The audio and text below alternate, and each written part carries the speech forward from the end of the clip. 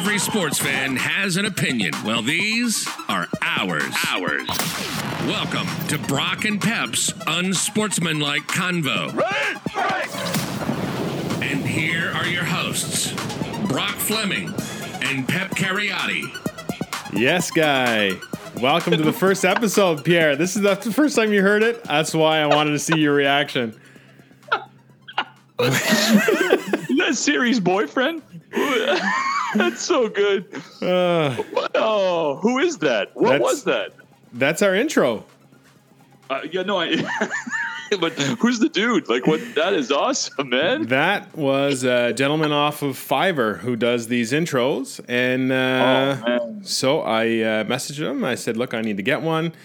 He had me write up the script, like what he wants us to say. So I came up with that, tagline thing.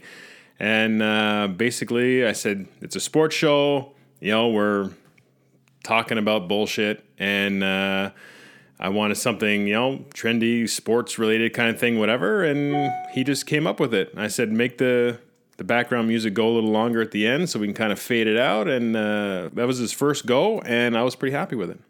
Dude, it's perfect. Can you play it again? Yeah, you betcha. Every sports fan has an opinion. Well, these are ours. Welcome to Brock and Pep's Unsportsmanlike Convo. Right. And here are your hosts, Brock Fleming and Pep Cariotti. Oh, I love it. Is that a huddle? Are they breaking from a huddle? Sounds like it. There's a whistle. There's a break from a huddle. Hey. Man, that is so wicked. If you could send that guy a thank you on my behalf, that'd be awesome. Yeah, he did a really good job. Did a really nice job. That's so cool. Man, Fiverr, you can find anything. Man, wicked. He'd actually do like a closing one too if we wanted to. Like, once we get set up and we have our, if we're getting, a website, or if we put on the wherever, it just says, find us on iTunes and leave a comment or whatever, and he'll do all that kind of stuff where we just kind of plug it in at the end. Wow. Anyway, it was very good. I was dying to share it with you, and I'm glad that I got your reaction on. Not only do you have my reaction, you have my undivided, my support, my unwavering support. It was just fantastic. Thanks, buddy. Yeah. Cool. All right. First official episode of Unsportsmanlike Conduct. Oh my God. Unsportsmanlike Convo. It's so easy to say conduct because I've gotten a lot of those in my life. But Sportsmanlike Convo. Hey, it's GG football, I think, for a lot of it. I got a lot of them there. Sherbrooke too. Yeah. I'd always confuse intensity with like dirtiness. And listen, man, you have to have a mean streak to play with the position you played. You have to have that intensity in the. Yeah, hey, listen, guys are coming at you. Yeah, hey, that's it. Either you're getting hit or you're hitting. So I'd rather be doing the hitting, and whatever. It really got you into the game, and it definitely increased the intensity a little bit. And when guys are pissed off and they're coming at you, and you kind of like it. Sure. Listen, man, I think I won't do it today, but I think in an upcoming episode, I'm going to interview you and talk about your career and talk about some of the ups and downs and highs and lows and what's it been like to be a collegiate football player, to have a taste of the pros, your experience with an agent and all that kind of stuff that might be interesting to some of our listeners. So I don't know. What do you think? You know what? Actually, I actually really like that idea. I think that'll give our new listeners who may not know us personally a better idea of who we are and what our backgrounds are in terms of sports and where our opinions come from and that kind of stuff. So I think that's actually a phenomenal idea. Perfect, man. I'll get on it. Speaking of sports, Stanley Cup finals. We've finally come to the finals of the Cup. Before we get into any analysis of the teams, I got to tell you, it's for me, it's always been very anticlimactic to watch hockey when it's warm out. Come May, June, do I become disinterested? I don't know if disinterested is the right word. Not as interested, just because it's warm out and I've been watching hockey since October for the most part. So I'm fatigued, and really the off season isn't very long. You know, they go right. There'll be the draft. There'll be the next thing. And then, you know, there's 24-hour hockey analysis on TSN all year round. So we're oversaturated, but all that aside, here we are. The St. Louis Blues took out the Sharks. You know, we can talk about the Sharks. Is their window closing? Is it closed? Do they have enough young talent still to make runs in the future? But the St. Louis Blues came out of nowhere, dead last after Christmas, to go on this phenomenal run. But they're coming up. They're playing a juggernaut, Brock. So what's your take on the Boston Bruins and the Blues, and who do you got essentially? Well, this is going to play into a little bit of who I got.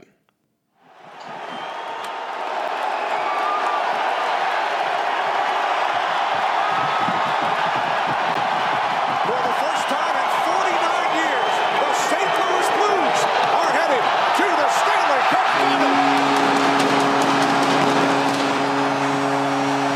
49 years since the Blues have been in the finals. I'm all aboard. I was going for the Sharks. I'm not going to lie. I was going for the Sharks. But the Blues came to play, and their turnaround this year has been one of the most, impressive but also surprising comebacks, and ones that I never even saw coming because, you know, the Blues aren't in the divisions that I follow as much either. So to see them climb that ladder was shocking and so impressive, and I'm all aboard. I might as well have a Blues jersey coming in. And actually, if they wear those, like the paler blue ones, the vintage ones. Oh yeah, those are real nice. Man, these guys are phenomenal. When you want to talk about, you know, their rise from being low bottom tier of the NHL, I saw a thing where Scott Barry got traded from Vegas to St. Louis, and I guess at the time he was like, you know, I was in Vegas and he didn't really bet on anything. He thought, you know, by this time he should have lost about $500 betting or gambling in Vegas. So before he left, he put $100 on the Cardinals to win the World Series, and then he put the rest of it on the Blues. So he put $400 on the Blues at 250-1 to win the Stanley Cup. And he's part of the Blues, and now they're in the finals. And if they win, I think it turns into something like $100,000 or something like that. Holy smokes! Yeah, amazing. Wow. But I love it.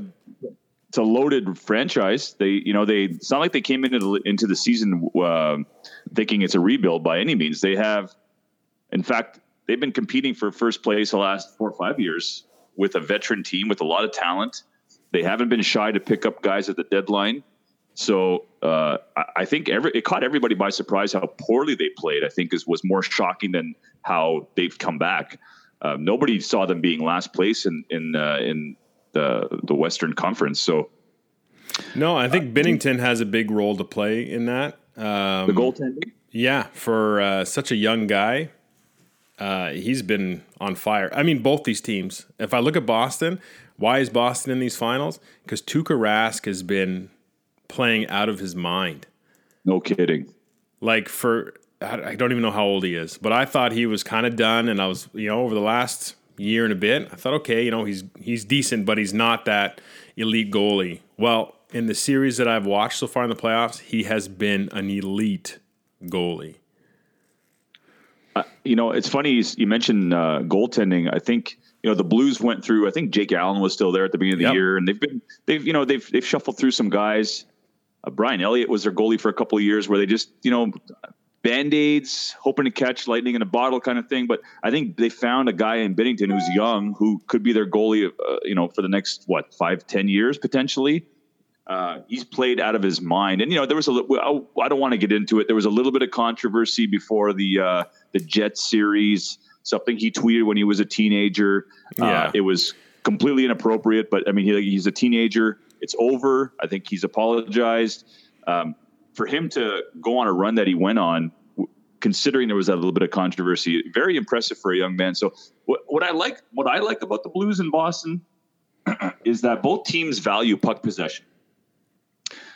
They value having the puck across the red line versus just crossing the red line and bitch slapping it into the other person's zone and relying on their forecheck. So I like puck possession teams. I like teams that like to skate the puck in versus slap it in. Mm-hmm. They're few and far between. The old Red Wings come to mind, but that's what I like about both these teams, that their centermen value puck possession and they both can forecheck. I mean, both these teams, in fact, if I were to give an edge to anybody, I'd give it to Boston in terms of forecheck. But big boys who can handle the puck, that's why they are where they are. And like you said, goaltending has been a big part of it. So who has the advantage for these guys on defense?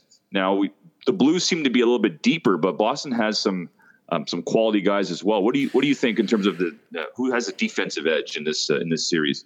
I would put it still with St. Louis. Chara was a healthy scratch for whatever that was, game 6 or 5, whatever they. The closer.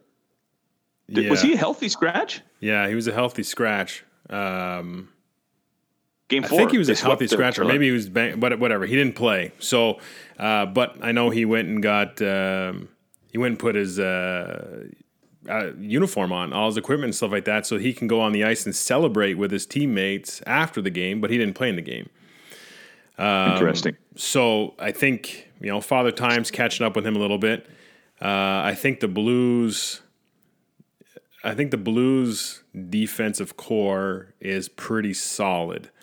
So I think as a whole, I would take the Blues in that sense. Now, they're going to be tested because Boston's top guys are rolling again. I think the Leafs got as far as they did because the Marchand, Bergeron, and Pasternak were kind of slow getting going in terms of the playoffs.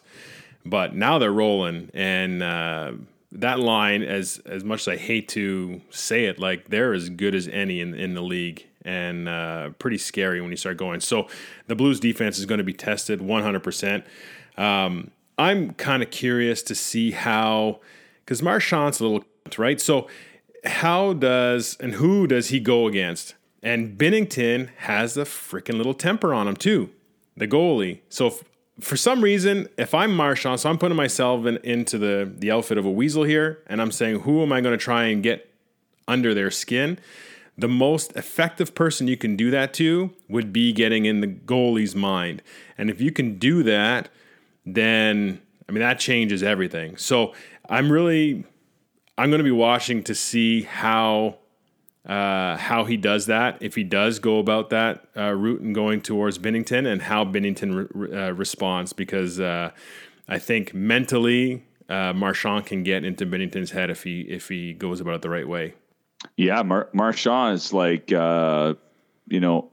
reminds me a little bit about Sean Avery. He's not as egregious as Avery is, and I think Marchand is a smarter player than Avery was, but. I look at both teams have stars, both teams have agitators. It's that next level guy that I think is going to be the difference. So, and when it comes to the next level, it's guys like McAvoy and Pasternak and DeBrusk who may swing the tide in terms of the advantage over into Boston, because they can just roll 3 gritty lines at you and keep at it. And I know the Blues have those types of players as well too, but Schwartz and Perron fit those bills for a lot of it. Absolutely. That Bortuzzo is going to be relied on in order to probably take some more penalty minutes, and maybe that involves Marchand's face. We'll see. But yeah, and like you said earlier, like it's St. Louis has depth. St. Louis has guys that we don't see much because they play is it considered even the West Coast? Like I don't see a lot of St. Louis games over the year. So. Midwest maybe, but.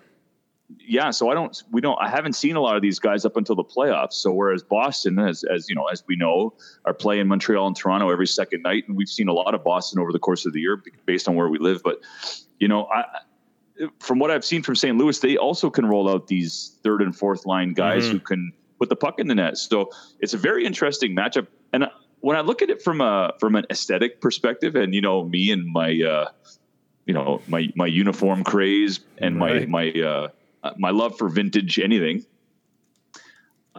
The Blues aren't an original 6 team, but they're that next level of original 10 or original 12, where they have a lot of history being in the NHL for so long. They have a lot of history being called the St. Louis Blues.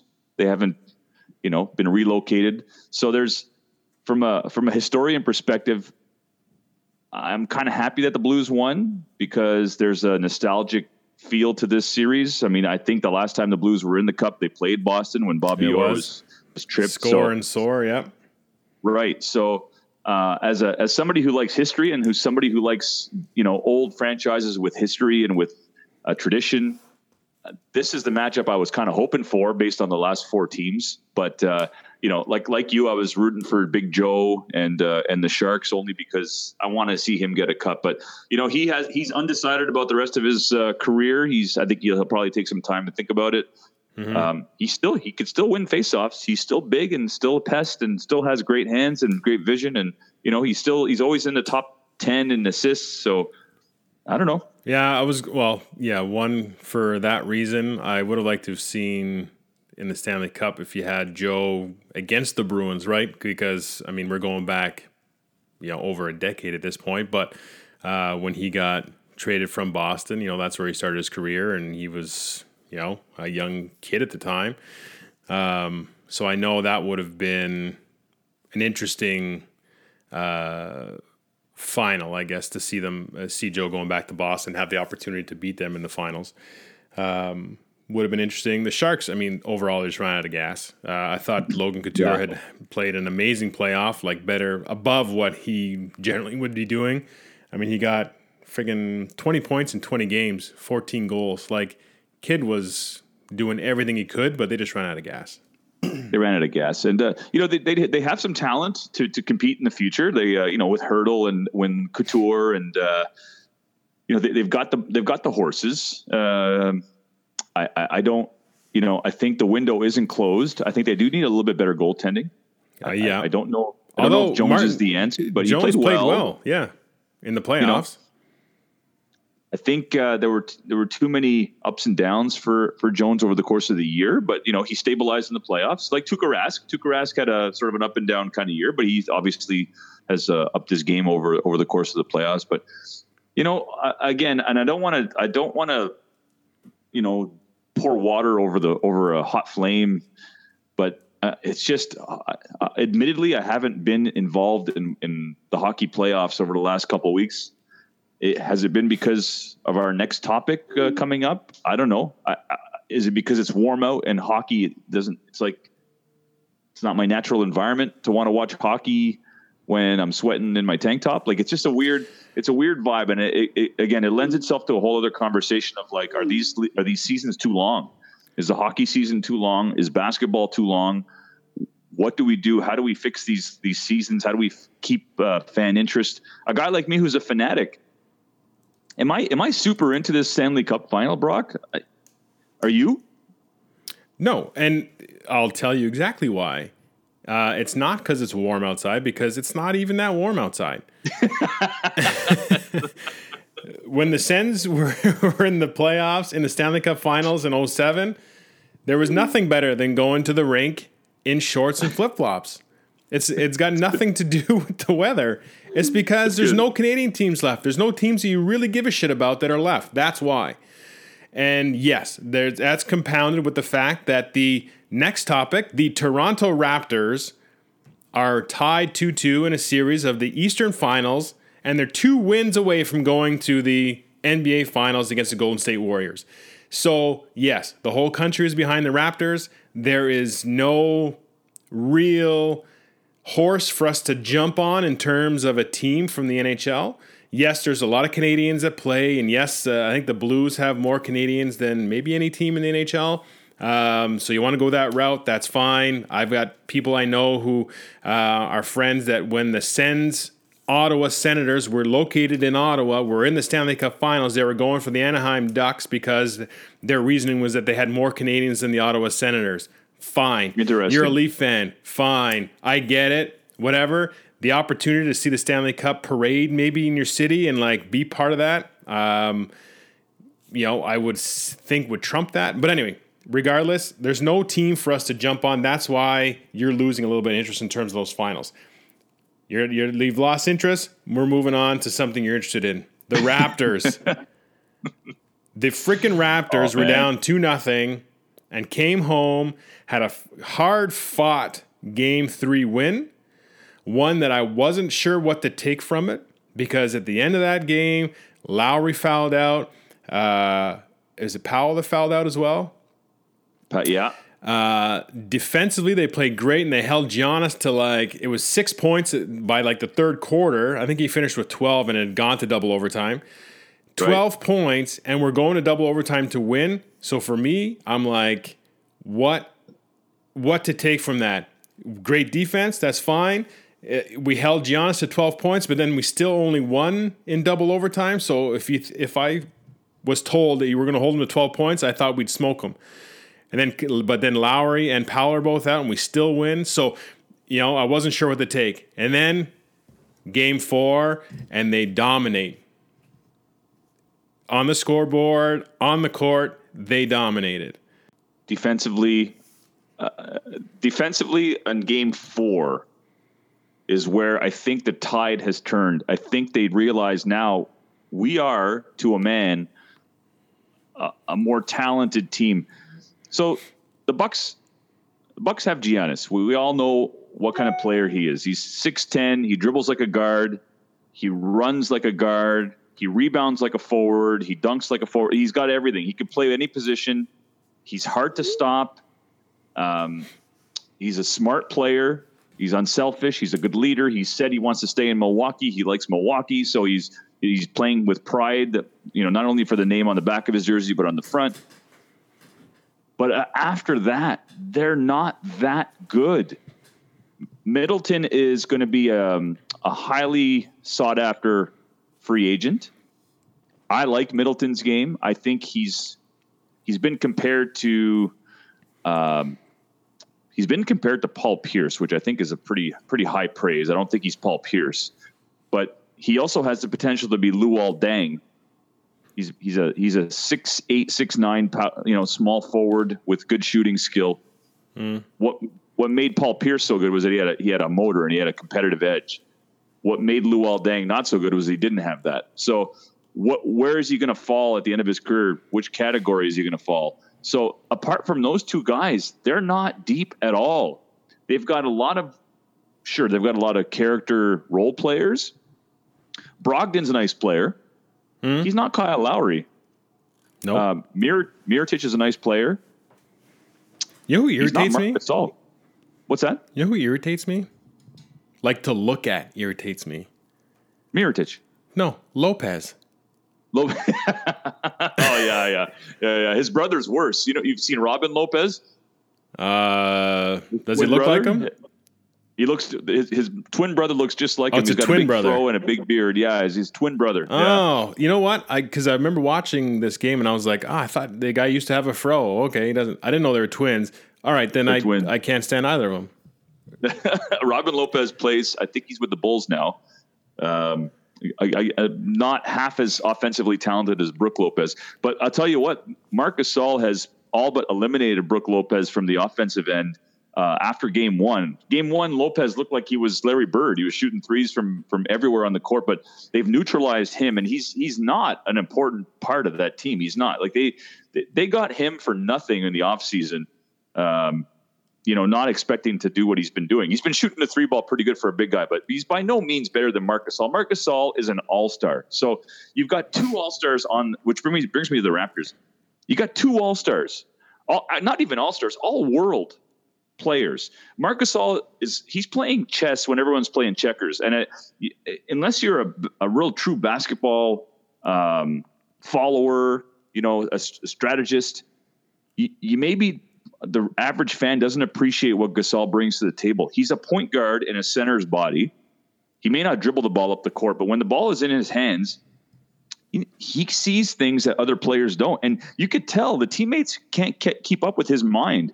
Leonard is the only guy that seems to have a real good chemistry with him. And there was a couple of backdoor plays last game where Leonard got easy dunks because Gasol gave him a glance, and he looked. He didn't give him a fucking over. glance. If you're watching, so if you're listening and you're watching and you're not sure what Pierre's talking about, watch the next game and watch when Gasol has the ball and hangs on for a second. He sets the play up. Last game, there was 2 or 3 times I said, holy fuck, how does I guess the defense probably has their back to him, but he literally nods his head like, hey, go to the right. And then Leonard just reacts, boom, passes there, easy layup, easy dunk. Like he's orchestrating the play from the top. Yeah, it's impressive. His IQ is off the charts when it comes to basketball. On top of the fact, off the court, he's a great teammate. Like that trade was, people question it, especially after the game 1 and game 2, and he wasn't offensively. Look, they're asking him to do stuff he wasn't doing in Vancouver, in Memphis. In Memphis, it was the grindhouse. They were scoring 70, 80 points a game, making the conference finals with Zach Randolph, and their whole offensive scheme was, let's beat the shit out of teams and bring the ball down low, and that's what they did.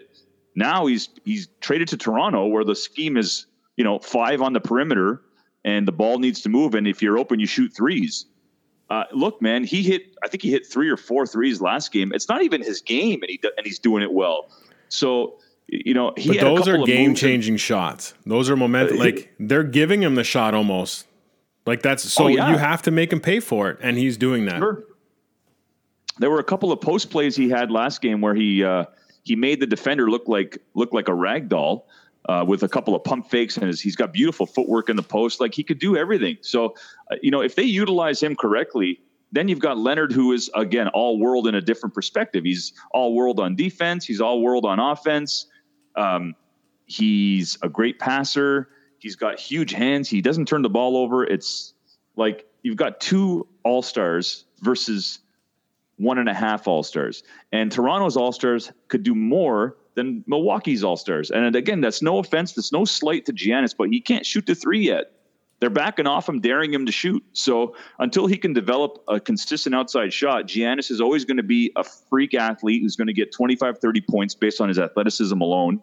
And until he develops a jump shot, a couple of post moves, he's always going to be sort of that second tier. And I know, people say he's the MVP. He hasn't blown me away. Has he blown you away? Apart from his athleticism and his work ethic, I haven't been blown away by Giannis. Defensively, he's pretty amazing. Yeah, defensively, he's got he blocks a lot of shots. Yeah, the gifts for being a great defenseman, great feet, long arms, good up. So, yeah, he's going to be defensively a nightmare. But the Raptors have decided to say, hey, if you're going to beat us, you're going to beat us by a jump shot or shooting a 3 or whatever, which you can't do. You can hardly hit a free throw. And we're going to hack you and put you to the line, and make you do that. And the more they do that, the odds are he's going to miss more, and it's going to be more in his head, and it's going to, So, Giannis hasn't blown anyone. And for me, when we're looking at all the role players, sorry, I missed that. Pardon?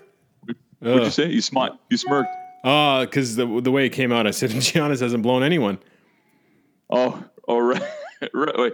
Thank God. Thank God, Milwaukee, the city of Milwaukee.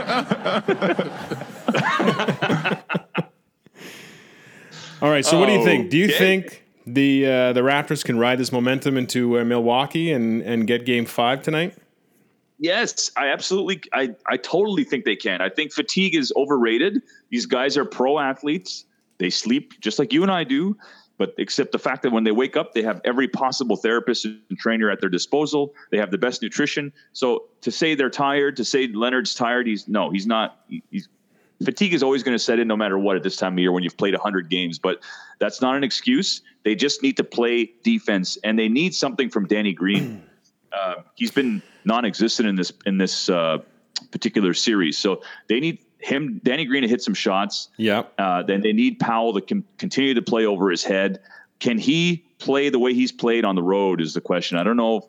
It's a whole different beast in Milwaukee. So if they get anything from Van Vliet and Powell, love Van Vliet. Continue to play good, right?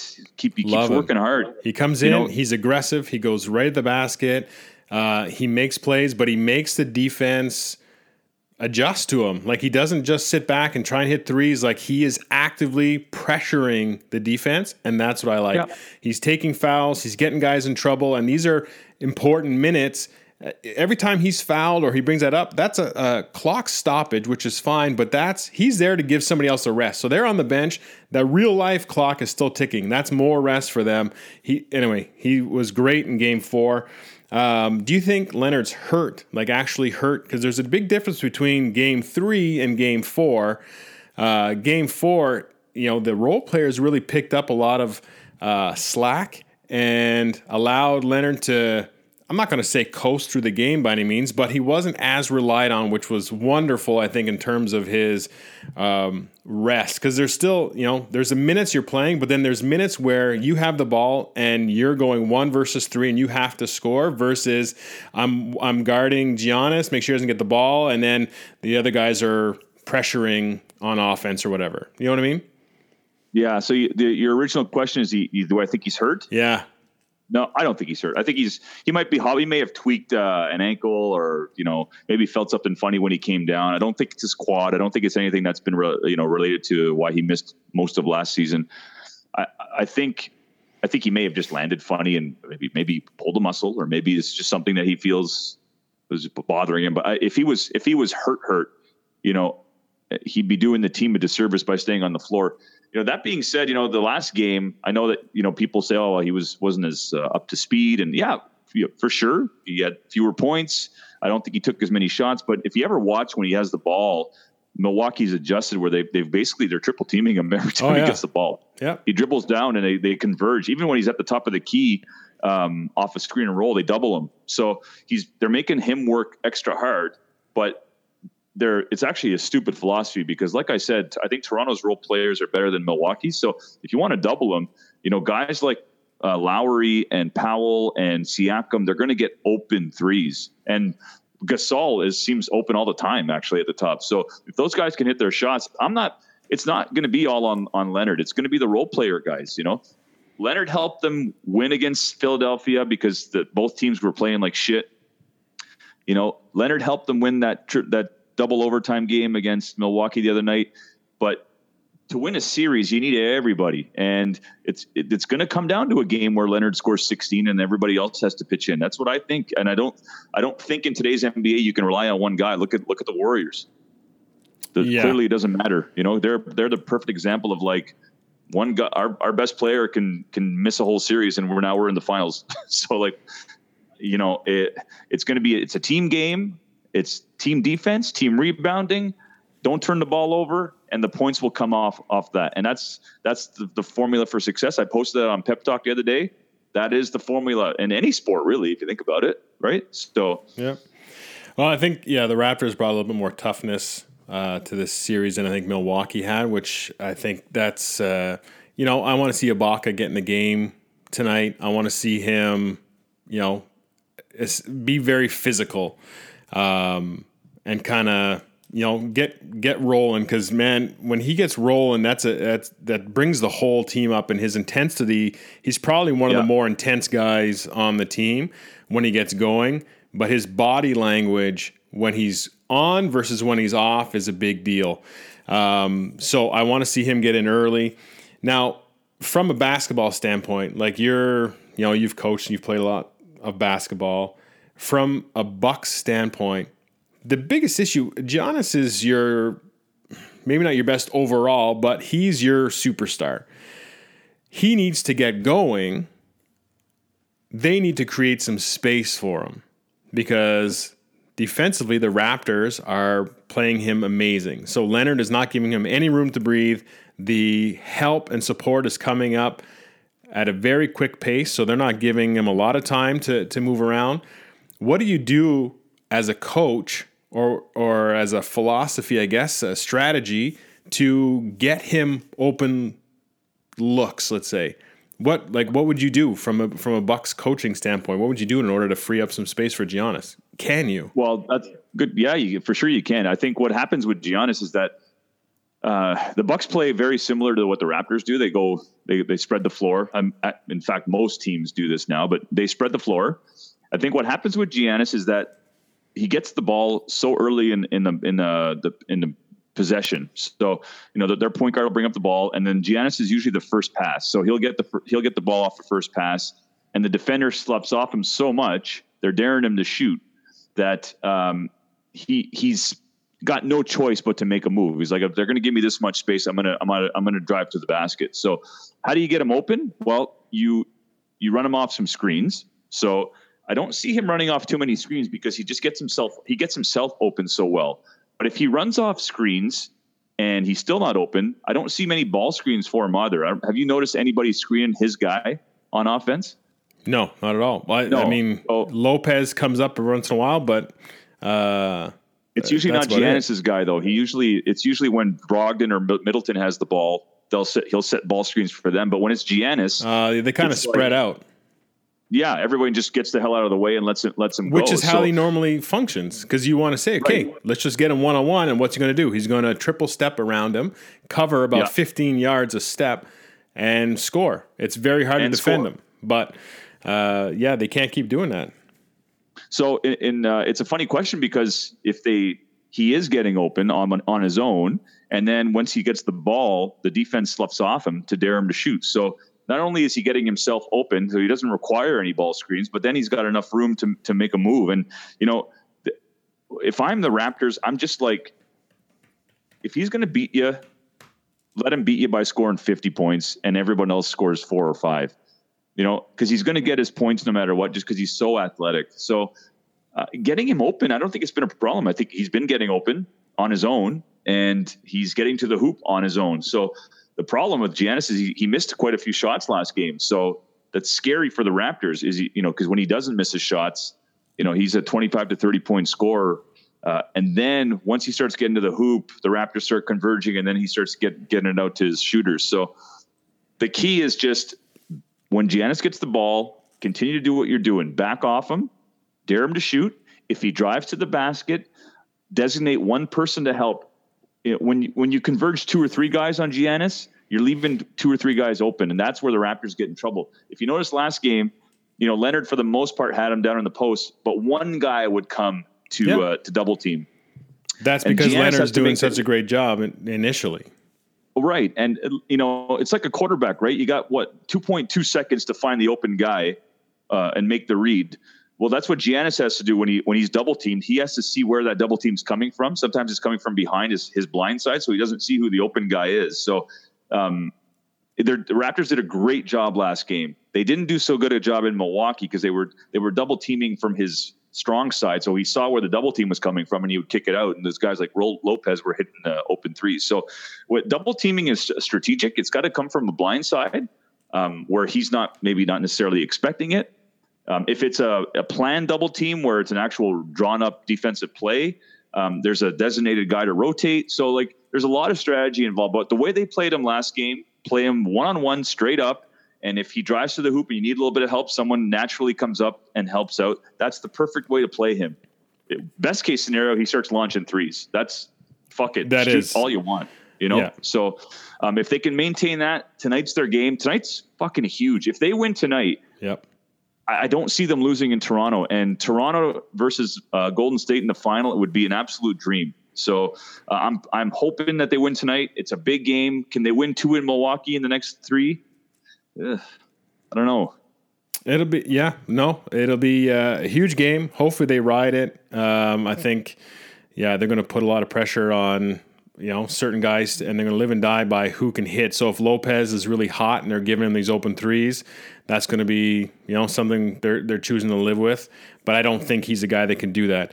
That being said, any listeners out there want to support the Unsportsmanlike Convo and want to send a couple of tickets over for Raptors games, we'd be happy to take you up on that offer, and we'll shout you out on the show and all that kind of stuff. Anyway, eventually, Pierre, we're going to get to a point where they're going to want us at those games.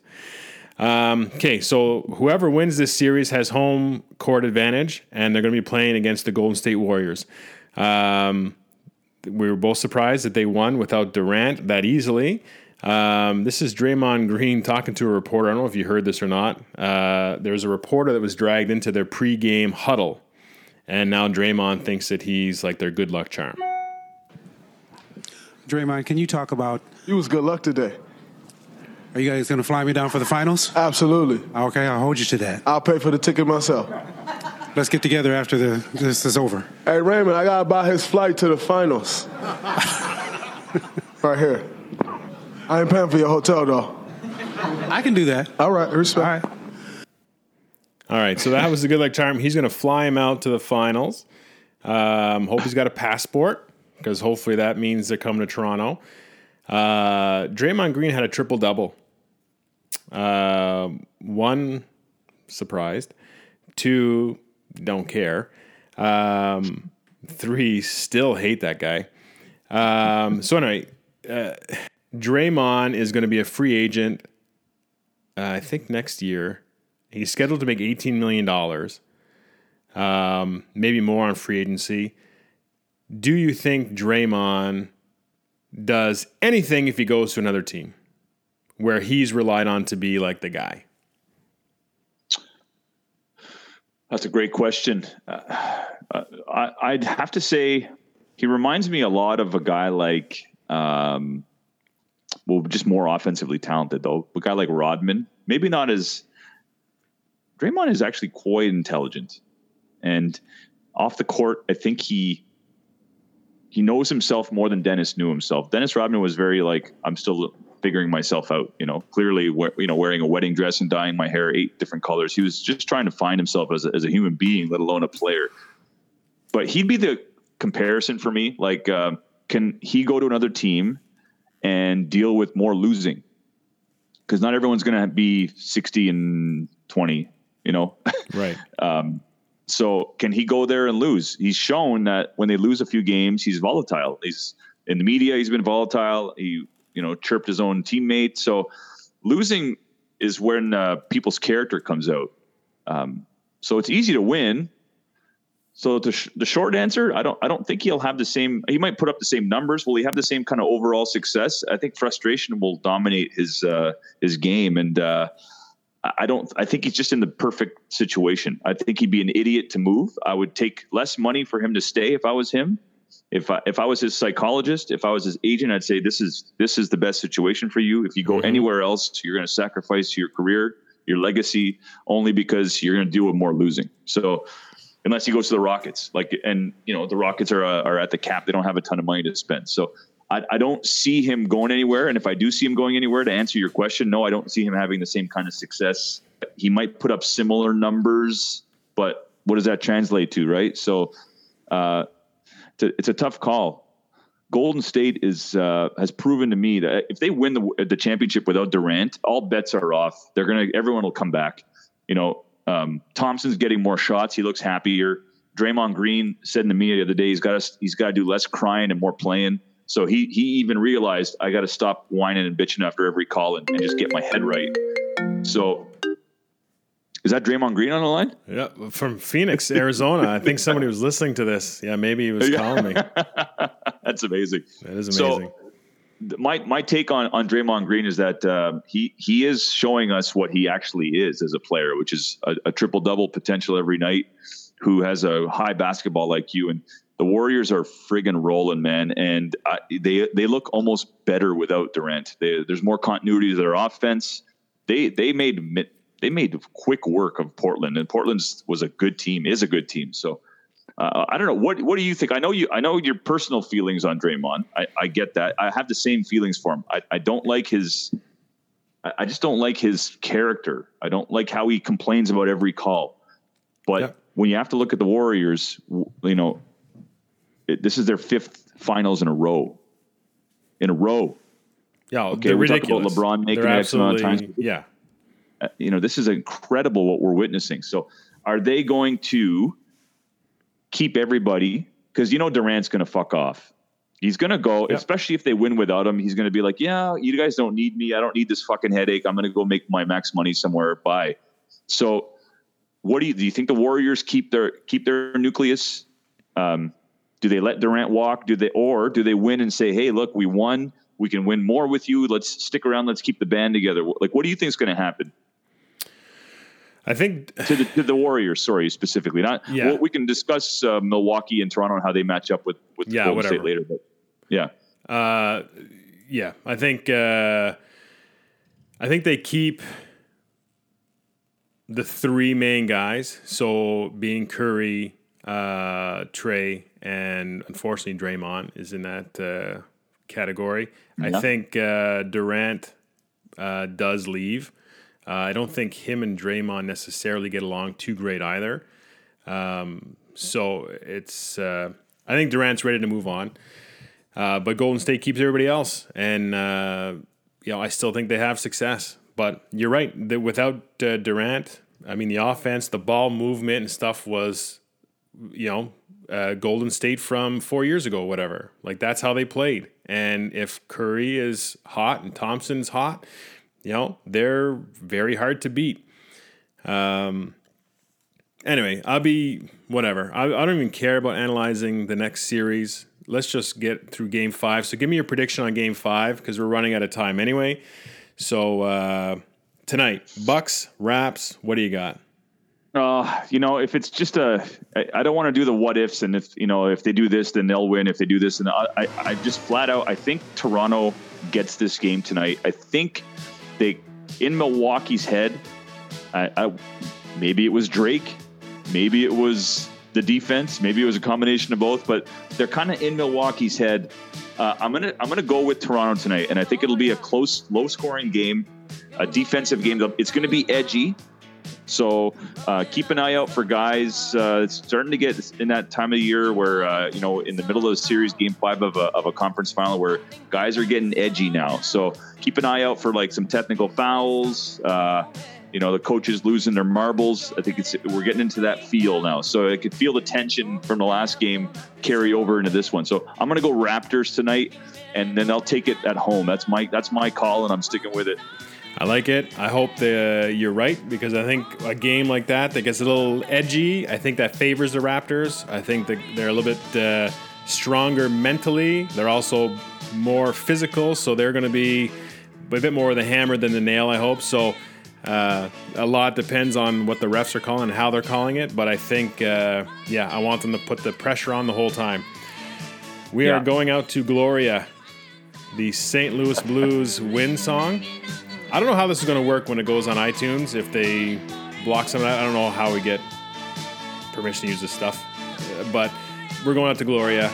And that's been episode number 1 for the Unsportsmanlike Convo.